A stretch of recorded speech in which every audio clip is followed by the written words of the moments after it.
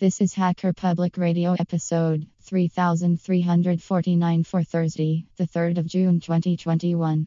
Today's show is entitled Linux Inlaws S01E31. Interview with Paul Ramsey FOSS aficionado and entrepreneur and is part of the series Linux Inlaws. It is hosted by Monochromic and is about 65 minutes long and carries an explicit flag. The summary is an interview with Paul Ramsey, FOSS entrepreneur and OpenGeo fame. This episode of HPR is brought to you by archive.org. Support universal access to all knowledge by heading over to archive.org/donate.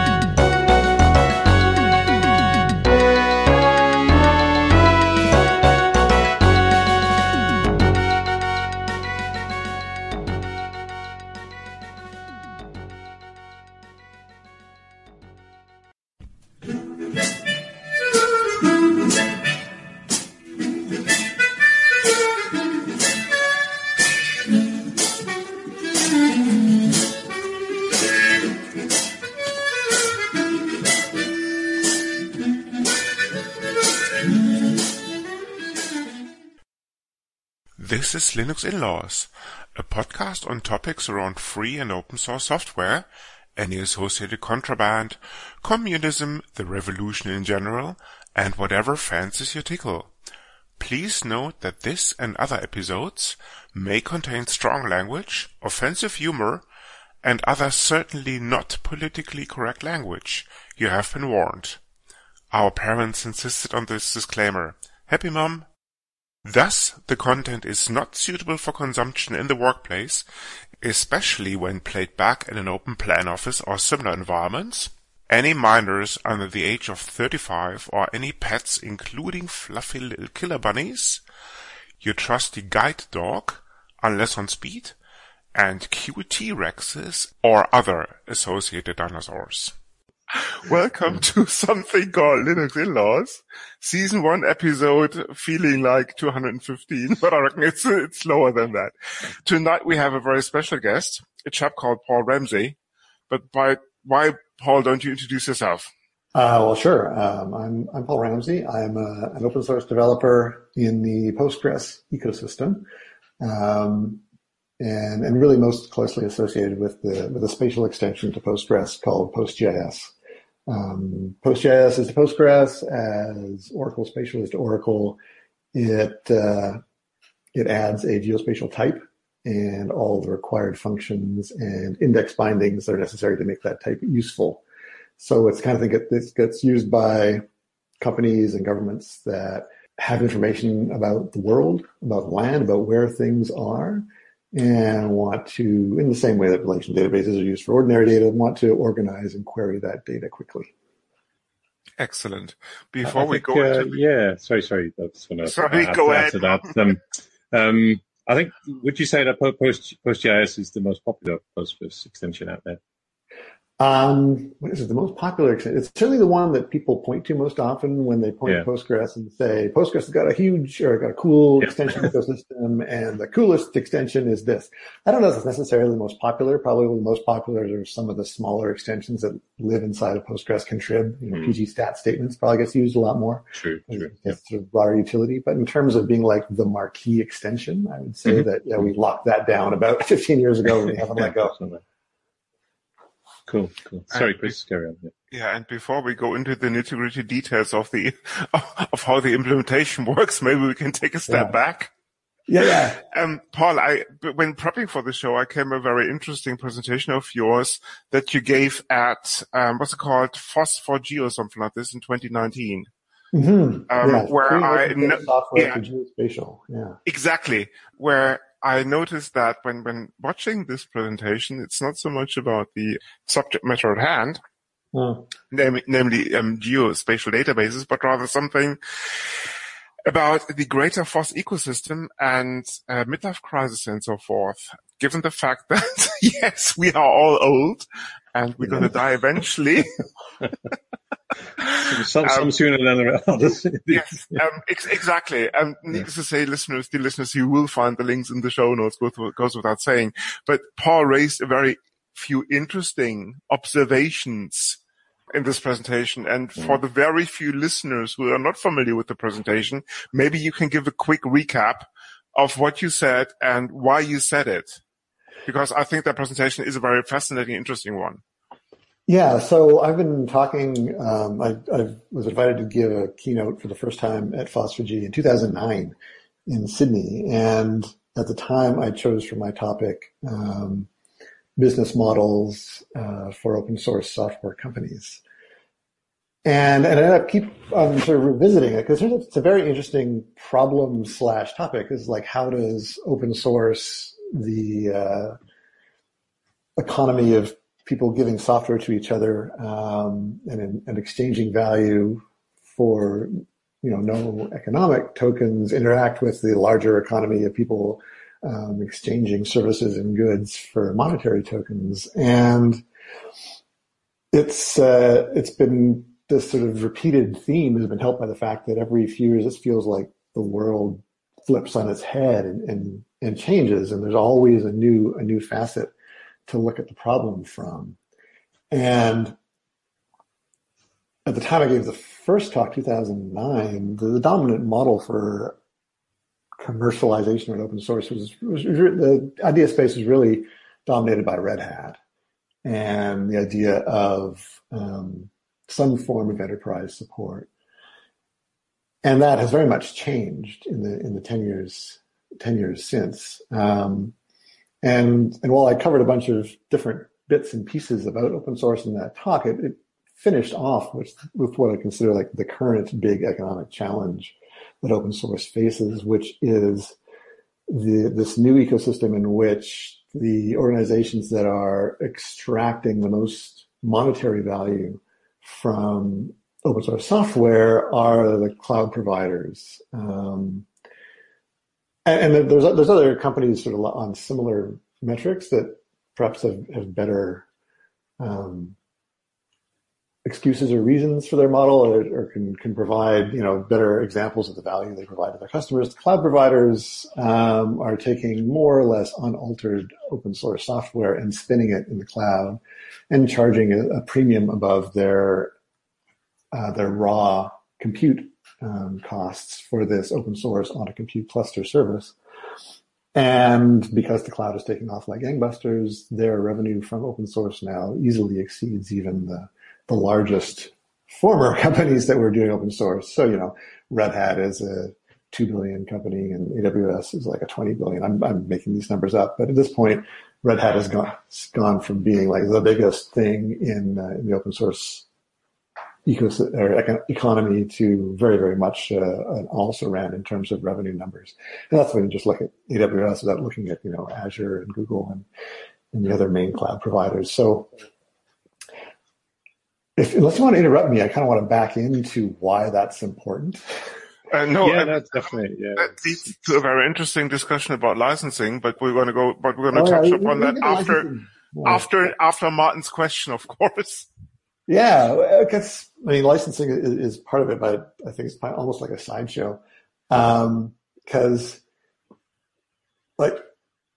even before you get to open source, you're living in a digital economy. You're working with software, right? And software as a digital good has a zero replication cost. So unlike any other good, like even intellectual goods like books, they always had a replication cost, which served to allow sort of a marketplace of scarcity to exist. In order to get a book, you had to be able to make a copy of that book, and there's a limited number of copies. There's always some scarcity there, but digital goods don't have any built-in scarcity. You can make as many copies as you want, and it doesn't have any effect on the source material. So if you're going to build a business around digital goods, you have to have some way to impose scarcity on the economy. And the initial model, and this is, the Bill Gates Microsoft model, goes all the way back to the letter to hobbyists, in 1977. He asserted intellectual property around his digital goods and used his legal control of that intellectual property as a way to impose a false scarcity on what is fundamentally a zero-cost good. And that worked for a long time in terms of generating money. It also generated a cleavage in communities of software development. This is why folks like Richard Stallman reacted. It's one of the reasons I assume Richard reacted so strongly to this change. He was working in an open software community, and as proprietary software began taking over chunks of that community, he was effectively locked. Those chunks of development were effectively locked out of his intellectual universe. And that was profoundly dislocating. And we see it. This one of the things the open source free software community has put back together. Now we have these intellectual communities which can function without this artificial property fence building, which is great. But we've now come back to the same problem which Bill Gates solved for himself, which is there's no scarcity there, or rather you have to choose where the scarcity is. So if the intellectual goods themselves are not scarce, the question when you're trying to build an organization which can generate revenue to support the continuing evolution of these goods is what is scarce, what can you actually put a price on? And the most obvious piece, the most tractable piece is expertise. There is a limited supply of expertise, or at least it's not a supply that you can grow quickly. There's a limited supply of expertise around these pieces of software. There's only so many PostGIS experts. There's only so many Postgres experts. You can make new ones, but it takes a long time. So there is a scarcity of expertise, and you can sell access to that expertise in various ways. And this is sort of the Red Hat model. It's like, aha, what are we going to do with this expertise? Well, the thing that enterprises have gotten used to paying money for is support. Another way of thinking of it is insurance. But the question of when things go wrong, how do I make things not wrong? Obvious answer to that is I need immediate access to expertise. I need fractional access to expertise. I don't want to hire a whole expert. That's expensive, but I want occasionally to have access to 5% of an expert. Who's going to give me that? Oh, I just give Red Hat $2,000 a year, and then I get that back. That's a great way to do it. I'm getting access to the scarce resource expertise, and Red Hat has monetized that and built a whole very successful business on it. There's similar models. My personal career was built around consulting in the geospatial space, which started off consulting in proprietary products and eventually moved over to open source tools, including tools which we as a company built.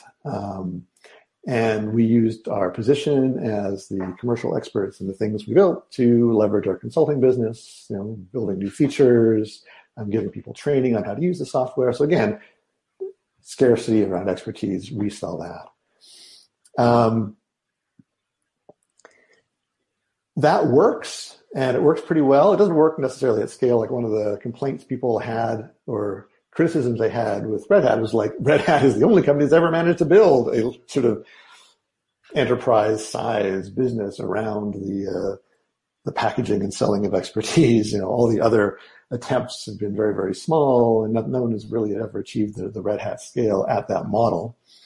And while that is true, it also really undervalues or undersells the large ecosystem of small companies that have in fact managed to make that model work. Nobody, however, is getting Bill Gates rich on that model, and nobody ever will get Bill Gates rich on that model, because while expertise is hard to grow, it's not impossible to grow. And so the pools of expertise do get bigger as the ecosystems around software get bigger. So one can only monopolize so much expertise and sell it as a scarce resource. Mm-hmm. But the model of selling expertise only works as long as the customer base of people who want to buy expertise is big enough. And that's where the growth of the cloud providers makes me go, whoa. Because when there's 5,000 or 50,000 enterprises all spinning Postgres, then there's 50,000 potential customers, all of which might pay us, $2,000 a server to have us on call to help them with their Postgres problems. When the population of organizations that are spinning Postgres collapses down to 4 cloud providers, there's no one to sell to anymore. And that, can just sort of decimate this existing ecosystem of small scale experts selling their expertise. And that's what I see coming down the pike. And it's coming down the pike simultaneous with, the observation that a lot of these cloud providers don't invest as much in the software they're spinning. And the most obvious sort of like hits you in the face with the baseball bat example of that. It's the one that I cited in my talk, which is Postgres, the Postgres community. Postgres is a database that everybody knows about because it's really popular and widely spread. This is not a niche piece of software. It has a contributor community of hundreds of people, a committer base of a couple dozen.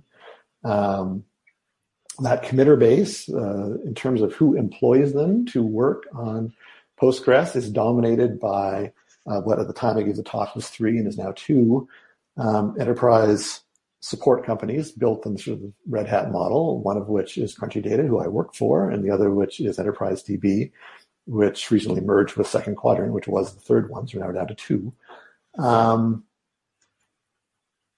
2/3 of the committer base are people who work for those 2 companies. These are, successful companies. Crunchy Data has over 100 staff. Enterprise DB is bigger yet. But, none of them are multi-billion-dollar behemoths. They make way less money off Postgres than AWS does, for sure. But they bear most of the development load. Now, if things flip around for some reason, in some way in the future, and the cloud providers start contributing to the software they're spinning at a level which is commensurate with the revenue that they're generating from it, then things will be fine, although you kind of worry about the stability and the correct decision-making power of communities that are dominated by commercial forces. Yep. A small number. It's like commercial forces is fine. It's just like the smaller the number of enterprises which are involved in the development of a software, the more likely that the direction of that software will be bent in ways that are not about servicing the people who use the software, but about servicing the people who maintain the software. And that, I think, is bad. The same way that, you see proprietary software companies doing user hostile things all the time because it's revenue positive. You really don't want to get in that space, and that's where diverse communities are good. Communities like Postgres, like Linux, where lots and lots of companies are doing stuff. So as that sort of collapsing phase, as fewer and fewer organizations are providing the development, could be a bad thing, but I'd rather have more development in fewer organizations than no development. Like if these cloud companies stomp out the other contributors by slowly munching up their marketplaces without contributing and filling in the gaps that are being taken away, then things could get bad. And I don't like that. I don't like the sense that the only customer for open source developers will increasingly be a few cloud providers who then in turn sit between the developer and the actual end user. There's sort of most of the cloud providers acquired small Postgres software companies along the way, if I'm not mistaken.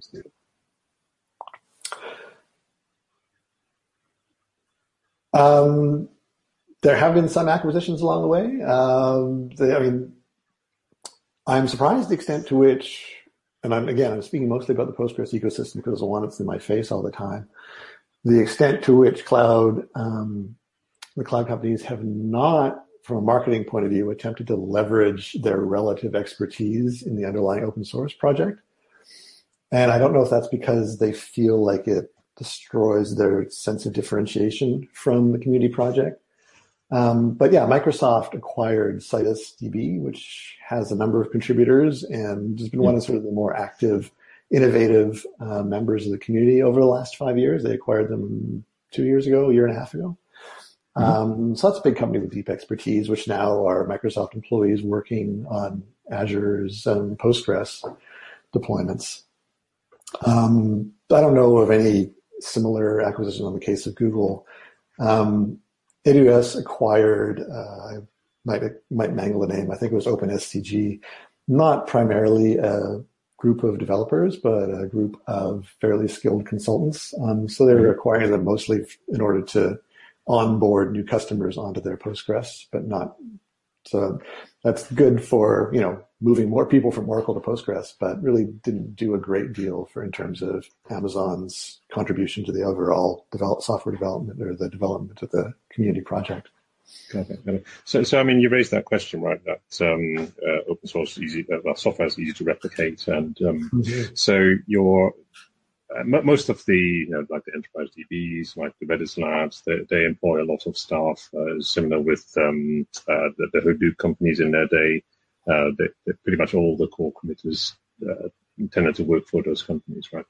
For Postgres, obviously being an older project and more involvement, there is a much diverse, let's say, base of committers.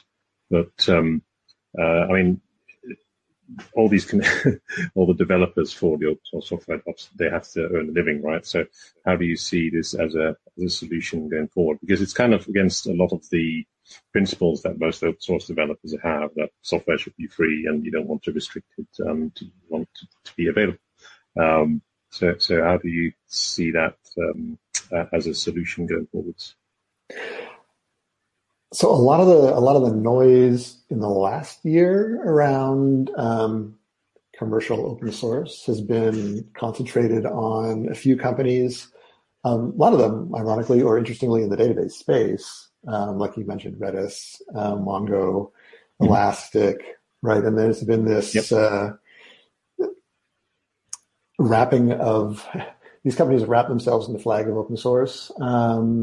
While saying mean things about the cloud companies. And while I do exactly the same thing, I wrap myself in the flag of open source and I say mean things about the cloud companies, I come from a very different space and have very little time for these large venture-backed sort of single vendor projects because I don't believe they're fundamentally about open source, or to the extent that they were from the start, like say Redis, the very act of taking on a major venture investment and then concentrating all expertise in one corporate entity and then increasingly concentrating copyright so that you can then begin to control IP and do a Bill Gates on your software and your community. I don't feel like that's exactly the open source ethic, and the gravitational force of venture capital money is to try to create a situation of scarcity so that you can make that investment worthwhile. And we know that, in terms of VC investments are not return us 10% a year. It's return us 50% a year. It's really crazy hockey stick growth of the kind which no one has really managed to extract from open source communities while keeping them open source. So yeah, it worries me to no end to see these folks claiming the mantle of open source because they don't. Some of them are very clear about it. They say, open source. We're not an open source company. We're a software company, and open source is just the big of our sales funnel. It's how we get leads. It's not how we operate or how we intend to generate revenue. And if that's not really the core, the ethical core, then why? Call themselves open core, right? So correct. They're still. That's exactly. Well, and the question then, the trouble with open core sounds great, right? From like if you stand far enough away from it, you say, that's perfect. That balances the two things just right. You got this open thing in the middle that everyone can collaborate on, and it's sort of like the big engine. And then the open core company just sells widgets around the edges. But particularly when the open core company controls the IP all the way from the center to the edges, they're immediately in a huge conflict of interest with respect to where that boundary lies. And because they control the copyright, they actually have the ability to move that boundary in and out. And that's what we've seen happen with Elastic. Just like they have decided, I guess with Redis as well, they've decided to move the boundary unilaterally in a way which the other people who thought they were contributing their code to an open source project find like, like you're expropriating my work for your gain. That's not good or fair. That's not the way open source communities are supposed to work. It felt like a right way to make the balance. Everyone can work together in the middle, and then we'll get enough money from the edges to keep the middle going. The other aspect of the sort of the way this provides perverse incentives is like you're making lots of money from your stuff around the edges as a proprietary, as an open core company. Where do you invest your money? How much of your money do you spend on that core, which makes you no money at all? It's like over time, it feels like the incentives all go the wrong way, either to close things down and squish out the open core entirely, or to just underinvest in it and put all your money into the stuff around the edges until eventually you can just jettison or not care about the so-called core anymore. You've built yourself a business based around, again, IP scarcity, and locked in a bunch of customers. And that's the part that gets me. I mean, I started in consulting, and I found there's two kinds of people in the IT consulting world. There are the tinkerers, and these are people who, if you come up to them and say, wow, that's a really cool solution to my problem you did, they will not be able to help telling you exactly which widgets they put together and how they put them together, and why it's really cool that they pick the particular widgets. It's just so fun. Technology is so fun. I'm a tinkerer. The other kind of people are the wizards, and they will say, well, it's great. It's technology. It's magic. I would try to explain it to you, but it's really far too complex. And those people made me so mad. I hated the wizards because they're always the only reason you play a wizard is so you can screw your customers. Mm-hmm. And that kind of ethic, the wizards live in proprietary world. They don't want you to worry your sweet little head about the detail. Yeah. They're just going to solve your problem for you, and all you have to do is add money. And there's a large chunk of the customer market who is like, thank God I don't have to think about the details. Just take my money, please. But that only sort of works in the long run as long as you're dealing with, ethical wizards. And I've met more than my fair share of deeply unethical wizards. And I feel like open source is a corrective to that. Yeah, it's not just in consulting, right?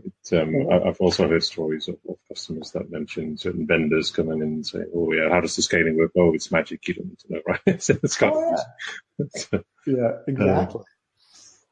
No, I mean, it's interesting that you mentioned that. Let me jump right in here, because you see, I have a vast network of companies that I talk to in terms of technology progression and kind of open source ideas, technologies, and all the rest of it. So there's this company called TerminusDB. I don't know if you're familiar with that.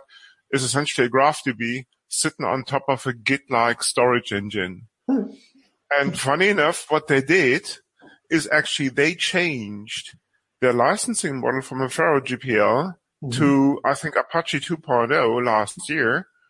And get this, we want to make it easier for companies to incorporate our tech in their stack.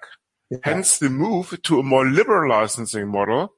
And the only monetization model that they have is essentially a very GitHub-like thing where they operate a hub-like structure where you can commit all you want, but if you want to have your privacy, you pay for it. Right. Any thoughts on this? I'm not sure what they get out of making their core free then.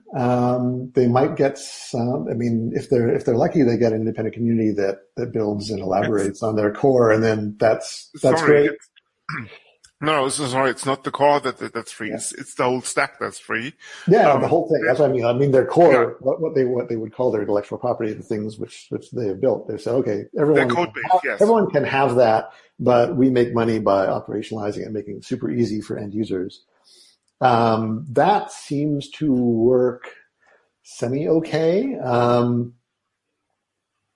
And it depends a lot on sort of how flexible the core is, or how easy it is to stand up that core.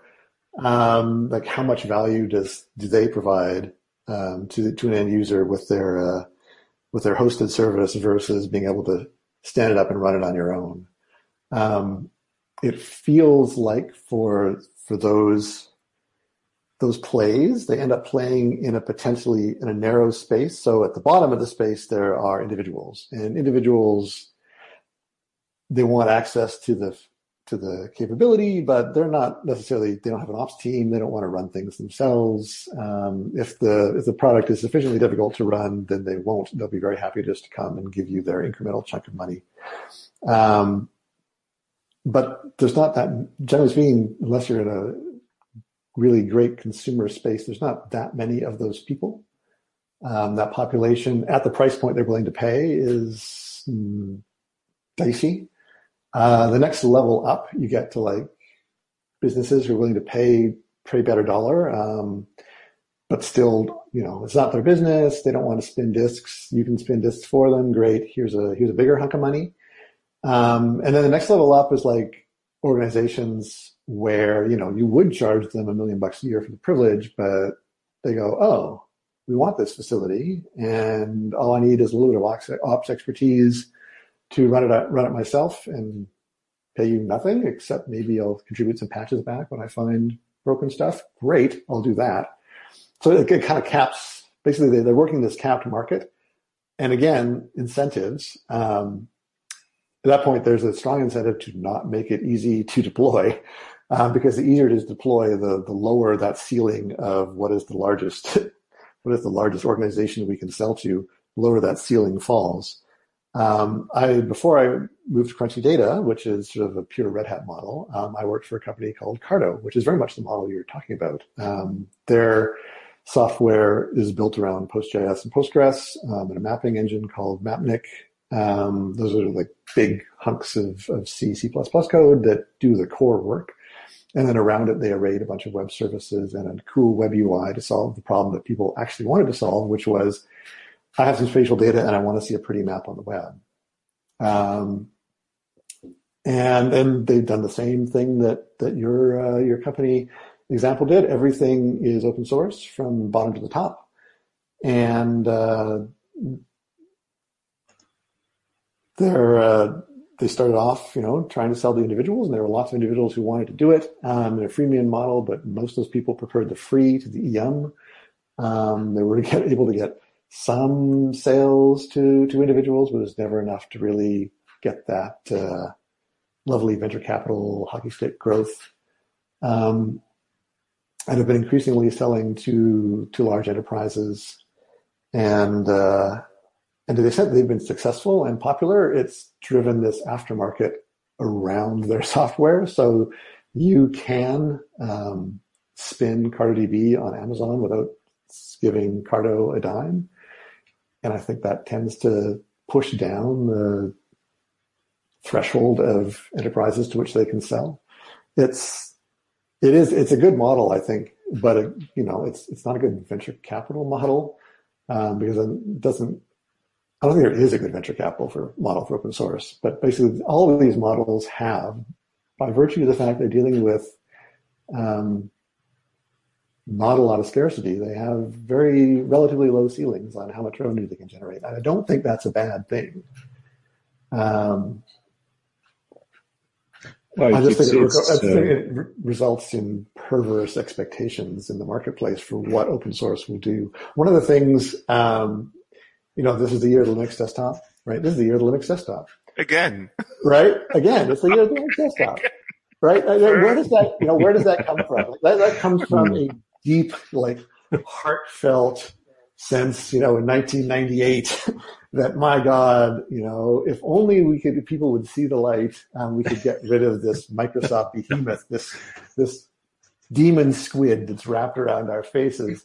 And all we need is the Linux desktop. And the same thing, has occurred in terms of people's perception of open source in the geospatial field where I work. There's this company called Esri. They control like 90% of the marketplace. And people are always talking about open source as if like it's going to come and muscle out Esri and Esri won't be there anymore. It's like, no, that's not the way it works. It finds its place in the niches and it generates some value, and people take some of that and are able to put it back into the software. And it's a shame. It's a crying shame that it can't or doesn't extract as much value from the economic marketplace as licensed IP does. But it seems very hard to build models that have that extractive capacity and do not break the open source thing, the thing about open source that we like at the same time. I mean, in your presentation, you mentioned a possible solution to this, right? Do you want to maybe talk a little bit about that one? Well, let's get into the idea that that this software, which increasingly is everywhere, right? I mean, this is the crazy thing about Google or any of these multi-billion-dollar, these huge organizations or governments or anything now, like to an extent that no one in a decision-making capacity really appreciates. They're all built on open source software. And, it feels like, when someone in a sharp suit comes around with a brochure about the latest web-based technology for managing your thus and so, that it's the private sector and, busy companies, building and selling software to each other, that's the economy. The reality is, 98% of this iceberg is open source software. And it really is the fabric on which our information economy runs. It is the highways and the sewer pipes. And we don't value it or invest in it in the same way that we do the other, key pieces of armatures of our economy. Like, we recognize that if you let the highways fall into disrepair long enough, your ability to run a modern industrial economy will fall apart. And so we don't let the highways fall into disrepair. We build new ones, and we make sure the ones we have are paved and kept up to date. And we recognize that because we're enabling other people's private profit, we're going to take some of that private profit from them and use it to keep that infrastructure up and running. And we do not have, at this point, a system to move the money from the places where it's being made to the places where it needs to be spent in the software ecosystem. I think it's worth analogizing infrastructure spending every time we talk about open source software at this point, because open source software is so infrastructural to everything we do in the technology world. And it's very weird that we outsource the maintenance of this key infrastructure to a bunch of folks and organizations that appear to look at it as a form of charitable giving. It's called the Core Infrastructure Initiative. It is a branch of the Linux Foundation. It was spun up 2.5 years ago, 3 years ago, maybe more, after the Heartbleed incident. Does anyone remember the Heartbleed incident? Oh, yeah. Oh, yes. Yeah. So should I explain it? No. Well, maybe for the one or two listeners who do not know what Heartbleed is. Heartbleed. Heartbleed. Yeah. So every web browser, when you're doing online commerce, you see the little lock in the top of your web browser. It means that it's established a secure sockets layer connection between your browser and the vendor, which means that in between those 2 points, no one can read it. It's a cryptographic networking library called OpenSSL provides the support for that protocol, and it's used in every piece of software that does that, which is to say all of internet commerce is built on top of OpenSSL. And OpenSSL, as of 4 years ago, prior to Heartbleed, was maintained on a part-time basis by a couple folks who, ran a side business selling OpenSSL consulting, which basically meant they would occasionally add a feature for folks. And they didn't have a lot of time to do the work, and a fairly important bug slipped in, which I don't know if anyone actually managed to use it before it was discovered, but it was discovered, and it turned out that it was, every SSL connection was potentially openable, which meant all that private data, credit cards, and so on was potentially in the clear for anyone who could crack open unpatched servers. So the whole internet, basically everyone who ran an internet server spent, I don't know, a frenzied couple of weeks trying to patch every single server they owned to get rid of this bug. Everyone calculated billions of dollars in aggregate effort to fix this thing. And in the aftermath, the big companies who depend on this, the Googles and the Microsofts and the Amazons, all agree that some of this stuff is important. And maybe it's worthwhile to spend some money on the things that we consider important. So they created this open infrastructure initiative and each threw a couple $1 million into it. And they picked a few projects, SSL being one, OpenSSL being one of them, that would receive grants. So now OpenSSL is somewhat better maintained, and people's eyes are a little bit opened to the fact that they're built on infrastructure which might be poorly invested in, but not really. And in fact, it feels like, if you go and read the activities of the core infrastructure initiative, you find that it seems to be pretty much a defunct project of the Linux Foundation. People seem to have gotten past that and forgotten about it again. And it will not be until we have our next big break that people once again realize that they are building incredibly valuable bridges on top of foundations that are made of unmortared sand, and that there really needs to be regular, comprehensive investment. And the trouble is, this is a supranational problem, right? This is not a problem which ends inside national borders, but it feels very much like a governmental problem. Like it's a problem where there should be someone taking taxes from the rich, that is to say the folks who are making money off this infrastructure, and spending those taxes on making sure that infrastructure is maintained. So far, it's not happening. And the result is we'll have more heartbleeds over time. And we'll have, as we would have if we were living in a country with broken down water systems and falling apart roads, we will have a less effective, less efficient economy as a result of our underinvestment in this infrastructure. I think this is a subject very close to Chris's heart, because he's very much a communist. Indeed, but then I live in a communist country called Germany, with a working healthcare system and somewhat crazy government at the moment anyway, but that's another story for another time.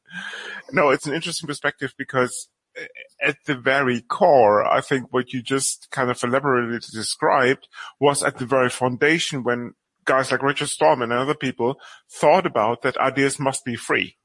And hence this term, free and open source. Oh, sorry, Richard, if you're listening, free software, not free and open source software. To which I totally subscribe. But at the end of the day, full disclosure, I work for an open core company called Redis Labs. Yes, so did Martin, by the way. Yeah. Yeah, he now moved, I think, to a more proprietary model. I was actually at Enterprise DB before that, so it's oh, really? another open core company.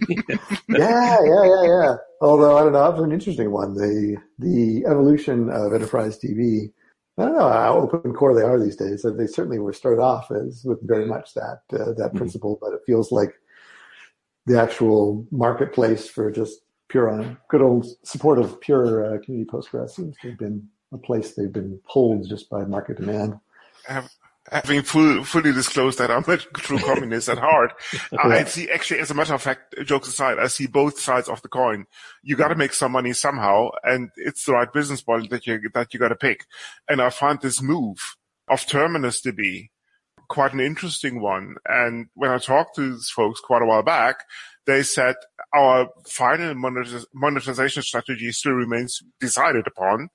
I think they're after the third round of VC funding or something like this, but they're coming from an academic background because, yes, full disclosure, it's a Trinity College Dublin project at the very school where I did my PhD about 30 years ago almost.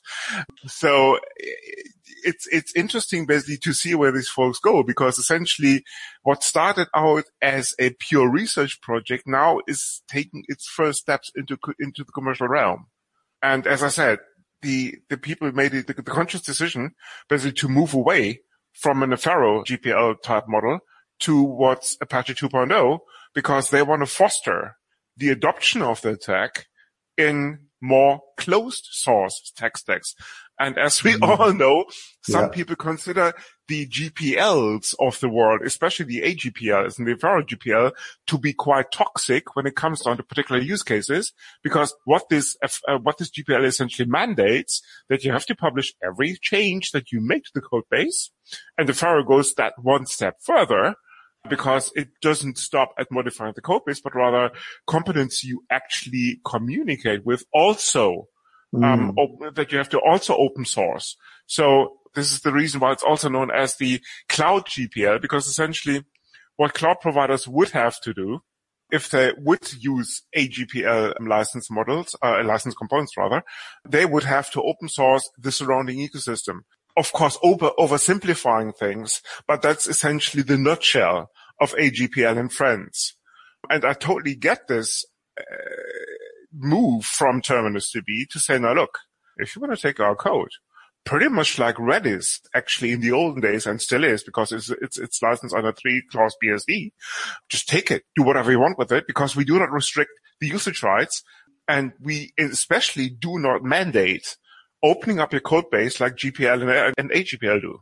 Yeah, that's good. Certainly in my experience, it's been easier to grow communities that are based around fairly non-restrictive open source licenses. I've been in MIT and BSD communities, and you don't have to deal with all the questions. Postgres, for reasons of strange historicism, ended up with a GPL license, even though Postgres is a Berkeley license. And it's resulted in no good, as far as I can tell. I mean, it's not saved us from anything bad happening, and has resulted in me having to answer questions about the implications of it being GPL quite frequently over the years. And then, it's always like, don't worry, just use it. It doesn't matter because, you're packaging it with the database, which you're not modifying anyways, and it's all fine. But yeah, there's a lot of twitchiness, and it's not well-earned twitchiness around the GPL. I think GPL's reputation is so much worse than its reality. But it does open an interesting question, and this is, I guess, the next boundaries of the open source debate, which these open core companies are now forcing us to grapple with, which is when does a quote-unquote open source license stop being open source? I mean, you've got OSI to tell us, I guess, officially with trademark. The communists, yes. Yeah. Sorry. But when does it change, right? I mean, we recognize that GPL is quote unquote more restrictive than an MIT or a BSD license. And we use that term more restrictive because we recognize that, in addition to providing freedoms, it also provides a few constraints in that freedom, right? Absolutely. And I think the open core companies, as they come out with their, what are they calling, community source, whatever it would say, it's like, oh, it's still open source. We're just adding a few restrictions, just like the GPL does. Why are you saying that we're not open source anymore? And I don't know. There's something to that, and I think the something really comes back to it's not even a licensing question. It's like the fact of the matter is that when you are running a quote unquote community where all the contributors or all the major contributors, all the patch reviewers are employed by the same company, and there's not a community mechanism, you might be open source de jure, by the fact of your license, but de facto you aren't. And this would be like the same criticism that people say apply to Android and Google, right? Yeah, Android is open source, but try to get a major change in that Google doesn't want. It's not going to happen, right? So is it open source or not? Well, it's open source, but you can't participate in the community on equal footing with the primary developer of it. So is it open source? And that's the question. The question is do you have a collaborative community? You do, because the AOSP project is not exactly tied to Google. Mm-hmm. Android open source project. Okay. The foundation upon which Zygote and friends build. Yeah. So Zygote being basically the link between the kernel and the ecosystem on top. But this is not an Android podcast. Martin, why don't you take the next question then? Yeah, there was a great discussion about the fundamentals of open source, but I'd like to, if you could spend a little bit of time on how you run a PostGIS project, and I guess how it came about in the first place. Because we've seen a lot of different models of how open source projects are managed, for a better word, or controlled in terms of contributions and so on. So just curious how you do it with yours.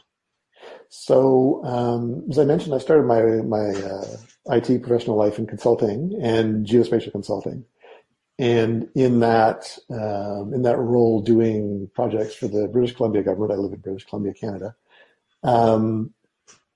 Big geospatial data processing projects, building these data pipelines, like using a database in the middle to manage the process. Made a lot of sense. Turns out Postgres was that database. We were doing geospatial things. So within the company, we kind of got this question, it would be so much easier if we could, when we were storing geospatial objects in the database, we were stuffing them in as blobs. It would be so much nicer if those blobs had some smarts about them. We could ask geospatial questions about them. They weren't just sitting there in bytes. That would be much more useful. And we had a guy on staff who was fluent in C and kind of looked at the Postgres code base and extension framework and said, I think we could do this. So we had some free time during a down cycle between contracts, and he got out his C compiler and banged out the first version of PostGIS over the course of a couple months. And, we tried it. Oh, holy cow, it's just as fast as we would hope it would be. And even with only 4 or 5 functions, it's actually incredibly useful. We've enjoyed working with Postgres as open source database. We'll publish this thing as open source. And it was the first open source spatial database option at the time, which was 2001. It was like there was nothing else there. So it sort of attracted an immediate audience of folks who needed the capability and were excited to have it. And it ran as sort of a fully dependent project of my consulting company for the next 6-7 years. So all the community was small, it was niche, all the development was done by people in our employ. The roadmap development was more or less, we need this functionality for the next project, or what can we do to make this project better? Oh, this function would be nice to have.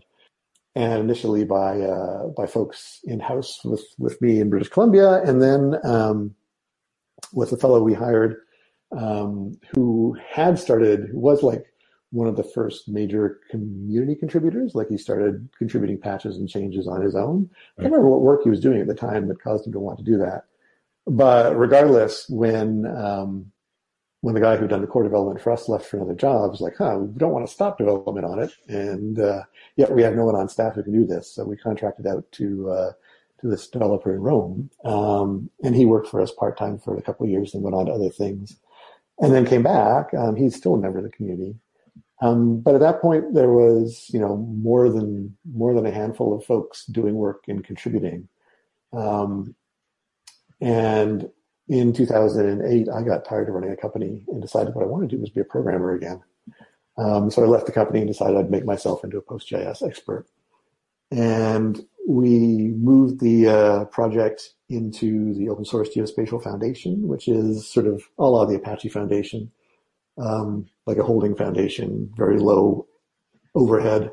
And at that point, one of the requirements for entry into the foundation was to have a written down governance framework. So we moved to like an Apache-style project steering committee at that point, which is still the way we run. We've got a PSC of 5, maybe a dozen active contributors. And,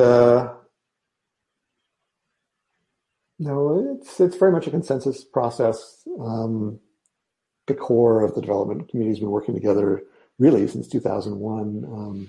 PSC members, myself, Sandra Santilli, who's that Roman contractor, Regina Obey, who was like patient zero. She was like one of the first folks who came in and used it for a real project. She was working for the city of Boston at the time, so she started using PostGIS and Postgres for city of Boston projects. So I was like, oh, holy cow, like real institutions are using this software. And she continued on both as a power user and increasingly as a developer. Over the years, she's written really the canonical book on PostGIS in action, and it's sort of like the face of the project at lots of conferences as well. So it's been a nice ride, I gotta say. Yeah, I did. I think sorry, I don't know if you can hear my echo, but there was definitely echo. The point you raised about you're being the consultancy and people working on it on their downtime. It's something that is a good model, because it's something that I also saw when it was pivotal. It's like obviously contributing to a lot of open source projects, but it's really when you have that kind of model where you have consultants that are good at application development as well, and if they have downtime, why not contribute to open source projects that you use in the supply of the services? So that's definitely a it depends a lot on the community and how, again, on the good intentions of the consultants. Like, consultants are great because they are at the rock face. So they're right up against the customers and what the customers need. So they tend to come back with realistic and useful feedback in terms of what useful new features are needed or where the sore points are. The downside with consultants as sort of like the armature of your development community, and this is something we see in geospatial, because it's very difficult to build up a company which is big enough to afford to do core investments. But you end up with sort of Christmas tree featureitis. Every consultant hangs a new feature onto the outside, but doesn't really have the resources to sort of do full-time maintenance work or to do core development projects that exceed a certain size. That kind of big investment it's hard to coordinate getting all the money into one pot at one time. It's like, I have $100,000 problem. It's like, I've got $10,000 clients. It's very difficult to get those $10,000 clients to all give you $10,000 simultaneously so that you can do the $100,000 project. And as a result, the $100,000 projects just often don't get done. And the project just sort of limps along from stage to stage to stage, adding new bits around the edges, but getting kind of crusty in the middle. Okay. Sorry, Chris. Given what you said about open source and business models around it, I take it you don't see a PostGIS commercial company emerging at any point? Seems unlikely. Just again, it's a matter of scale. The amount of uptake in PostGIS over the past 5 years means that actually maybe it's possible now to run a fairly small company just on the basis of providing things like training and sort of the performance consulting side. Maybe some sort of a subscription support model, although it's very hard to make that work, because selling support is basically selling insurance. It has to be either like deeply socialized, like my house has never burned down, and yet I hold fire insurance. Like, what? Why? And why? Because everyone does. Like, everyone gets fire insurance. This is what you do, right? And we don't really have that socialization around, getting a support contract for the open source software you use. And the only reason people do it is because they're used to doing it, because they were forced to do it by their former proprietary vendors, not because they've really internalized the idea that buying the insurance means that when the house burns down, they will in fact not be left homeless. Yeah, it's a little bit more than just insurance, right? It's also that a lot of organizations, they don't really want to be in the business of say, if there is implementation part or the even finding bugs or whatever it is that they come across when they're using the software. They're in the business of selling books or whatever it is, right? That's kind of it goes a little bit beyond. And this, I think, you mentioned the cloud vendors. That's why they're doing so well. It's taken away a lot of the overhead of running an IT department to some degree, right? Because it's not the core business that people are doing. So, no, brilliant. And how do you see the future of PostGIS? Do you see? I mean, it's very complete in terms of functionality. Right? I would say some people consider it even preferred over, say, Oracle Geospatial. Right? I would say that. I see that. That's pretty fair. Feature-wise, it's got Oracle beat now. I think the answer is sort of on the boundaries of what you can do with spatial and database. There's always more things to add. So more spatial algorithms, and then I feel like there's a big opportunity as sort of an orchestration point. People don't talk about this aspect of Postgres enough to think about, it's a relational database, full stop, right? But with things like foreign data wrapper extensions, with things like language extensions, Postgres it's not like Python or Perl. It's an integration environment. It's a place where you can pull a whole bunch of capabilities together in one spot. So one of the things I'm experimenting with, and I blogged about it recently, is accessing large corpuses of raster data that sit outside the database, but using SQL inside the database. And then reaching out to those raster files in the cloud and querying them in the database and bringing those answers back into the database for further calculation. Okay. That has been a more than interesting discussion, Paul. Yeah, brilliant. Thank you very much for being here. And needless to say, before we forget, of course, the tradition, the legacy. Yes. We do always something, if I can't remember that is, something like the POCs, as in the picks of the week. So anything that you've come across, not necessarily within the last week, but maybe in the last fortnight or something, maybe even in the last month, worth mentioning. Now is the time. That can be anything. Martin normally basically focuses on movies. I focus on TV series. Or the weather or something. Yeah, a little deeper. I just finished off a book called The Price of Peace. It is a biography of John Maynard Keynes and an exploration of his life and thought. And if you're at all interested in economics and history and the intellectual period between the First and Second World Wars, it's well worth the read. And I found it bracing both for the history and also for a reminder. It is a belief that Keynes very much held and has been lost in our understanding of him. We think of him mostly in terms of like technical manipulations of the economy around interest rates and unemployment. But really, his philosophy of economics is around the fact that we do not exist to serve economies. Economies exist to serve us. And the goal of an economy should be to provide a good life for everyone. And that's what we should be looking at when we're trying to tinker with our economy. I think that same thing runs through, our sense of software in the open source world. I think people who do open source will probably enjoy the book and enjoy the philosophy. Excellent. Martin, anything from your side? We only did some yesterday, actually. So for me, no, I haven't done anything. Full disclosure, people, we are recording now every single day in terms of episodes. We intend to basically fill the backlog until 2032 within 2021. Yes. No, jokes aside.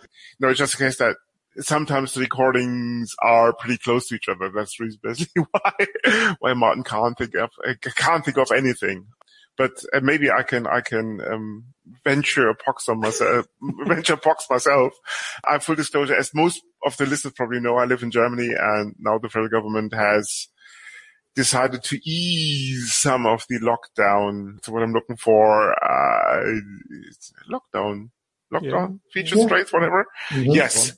So we can go now into DIY stores and pick up shovels and whatever, and plants and so forth. And of course, barbers. I'm sure you're looking forward to that one. Absolutely. And barbers have been open since Monday. And I think if the current news coverage is anything to go by for the UK, Martin is still looking forward to that point in time when barbers are open once again. No, it's okay. I bought a set of clippers at the start of the last lockdown. Smart move. Who needs a barber these days? Especially since we're not going anywhere. So Martin's anti-pox, I reckon, would be still the ongoing UK lockdown. Indeed. Okay, jokes aside. Paul, thank you very much again for being here. Yeah, thank you. Looking forward to having you around in a fortnight when we record episode 256 to be aired around 2025. Excellent. Well, if not then in another 2 years, I can guarantee you my thinking about open source and the economics will have evolved in another 2 years, and I'll have a whole other point of view to bring. Perfect. This is the Linux In-Laws. You come for the knowledge, but stay for the madness. Thank you for listening. This podcast is licensed under the latest version of the Creative Commons license, Tab Attribution Share Alike. Credits for the intro music go to Blue Sea Roosters for the song Salute Margot, to Twin Flames for their piece called The Flow, used for the segment intros, and finally to Celestial Ground for their song Sweet Justice, used by the Dark Side. You find these and other ditties licensed under Creative Commons at Jamendo, a website dedicated to liberate the music industry from choking copyright legislation and other crap concepts.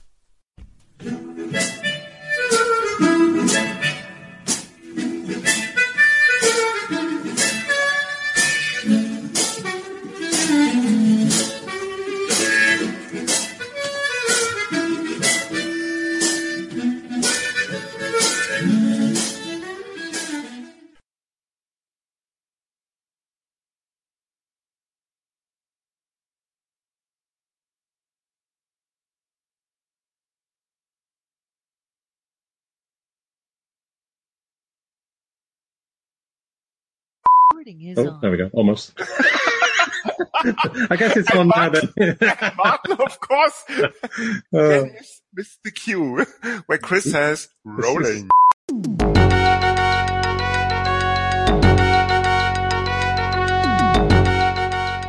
You've been listening to Hacker Public Radio at hackerpublicradio.org. We are a community podcast network that releases shows every weekday, Monday through Friday.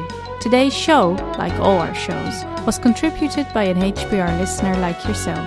If you ever thought of recording a podcast, then click on our contribute link to find out how easy it really is. Hacker Public Radio was founded by the Digital Dog Pound and the Infonomicon Computer Club and is part of the binary revolution at binrev.com. If you have comments on today's show, please email the host directly, leave a comment on the website, or record a follow-up episode yourself.